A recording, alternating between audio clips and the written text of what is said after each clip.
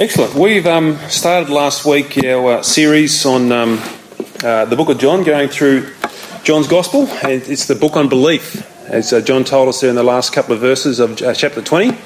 I've written these things so you would believe, so we would put our trust in Christ and believe exactly who he says he is and and exactly what he's going to carry out, what he has carried out in the cross and what he will carry out in the second coming of Christ when he returns to have the church united with him forever and forever in glory. So John is writing to us to have us to believe in this Jesus Christ. So we're going to carry that on today.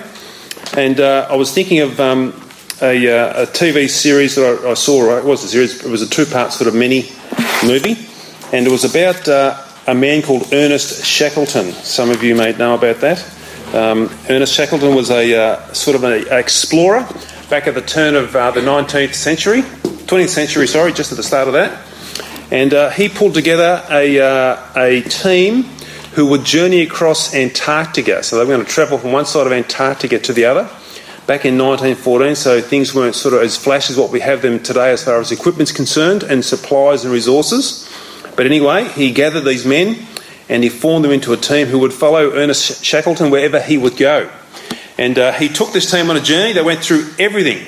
Actually, the mission didn't complete in the end. They got their ship got wrecked in the pack ice, and then he had to take a small boat that they did rescue and row, I think it was about 1,400 miles to South Georgia Island to rescue his team that he left back on the continent of Antarctica.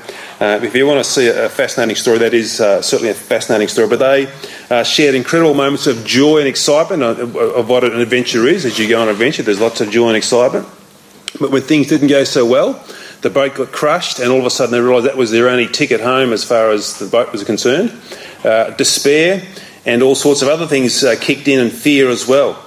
But in this small community, they really travelled, really grew in trust as they shared life together in all of its aspects. So that was an incredible thing to see that there in this community that they went together. Today, though, we want to see another community. This is a community that Jesus Christ is forming as well. He's going to share life together with them, growing in the knowledge of God. And he's going to form a community of disciples. We're going to see the beginnings of that here in John today. So if you've got your Bibles, let's go to John chapter 1 is where we're up to. And we'll start at verse 35 and read through from there. The next day, again, John was standing with two of his disciples, and he looked at Jesus as he walked by and said, "Behold, the Lamb of God." The two disciples heard him say this, and they followed Jesus. Jesus turned and saw them following and said to them, "What are you seeking?" And they said to him, "Rabbi," which means teacher, "where are you staying?" He said to them, "Come and you will see."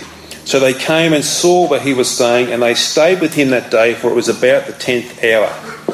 One of the two heard John speak and followed Jesus. One of the two who heard John speak and followed Jesus was Andrew, Simon Peter's brother. He first found his own brother Simon and said to him, "We have found the Messiah," which means Christ. He brought him to Jesus. Jesus looked at him and said, "So you are Simon, the son of John. You shall be called Cephas," which means Peter. The next day, Jesus decided to go to Galilee. He found Philip and said to him, "Follow me." Now, Philip was from Bethesda, the city of Andrew and Peter. Philip found Nathanael and said to him, "We have found him of whom Moses in the law and also the prophets wrote, Jesus of Nazareth, the son of Joseph." Nathanael said to him, "Can anything good come out of Nazareth?" Philip said to him, "Come and see."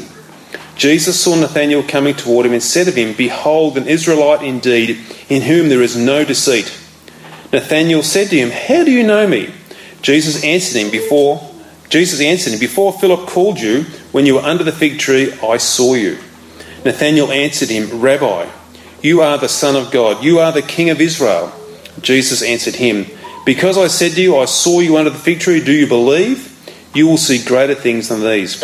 And he said to him, "Truly, truly, I say to you, you will see heaven open and the angels of God ascending and descending on the Son of Man."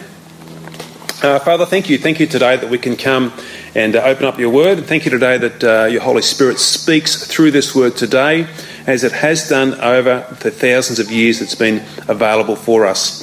God, we really pray today your Spirit would come and awaken our hearts to the community of disciples that Jesus is here about to form, and to see how you call us into that same community of disciples.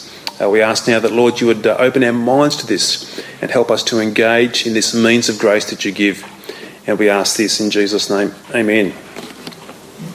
So today we are going to see Jesus bring together his disciples, followers of him who he will eventually train through life and teach them through life, through experience and knowledge as he applies that to their hearts and to their minds, and they see it in sort of real life working form. First of all, let's sort of get a bit of a picture where Jesus is up to. It's right at the start of John's Gospel here. And to help us with a bit of this, when Jesus announced his ministry, as we see it in Mark's Gospel as well, we see that Jesus came onto the scene announcing the kingdom of God has arrived. In Mark 4, in chapter 1, 14, 15, which we won't have there for you, but it says here, repent for the kingdom of God is at hand.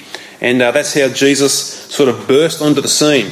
And it was very soon after Jesus began to proclaim this, the repent for the kingdom of God is at hand, that he puts into the place of building a team of disciples that he will teach and train and raise to be people who will carry on his ministry after he's gone and returned back to glory with the Father. Jesus will invest himself. He'll invest himself into the lives of these few men to carry on the work of the gospel after he's returned to glory.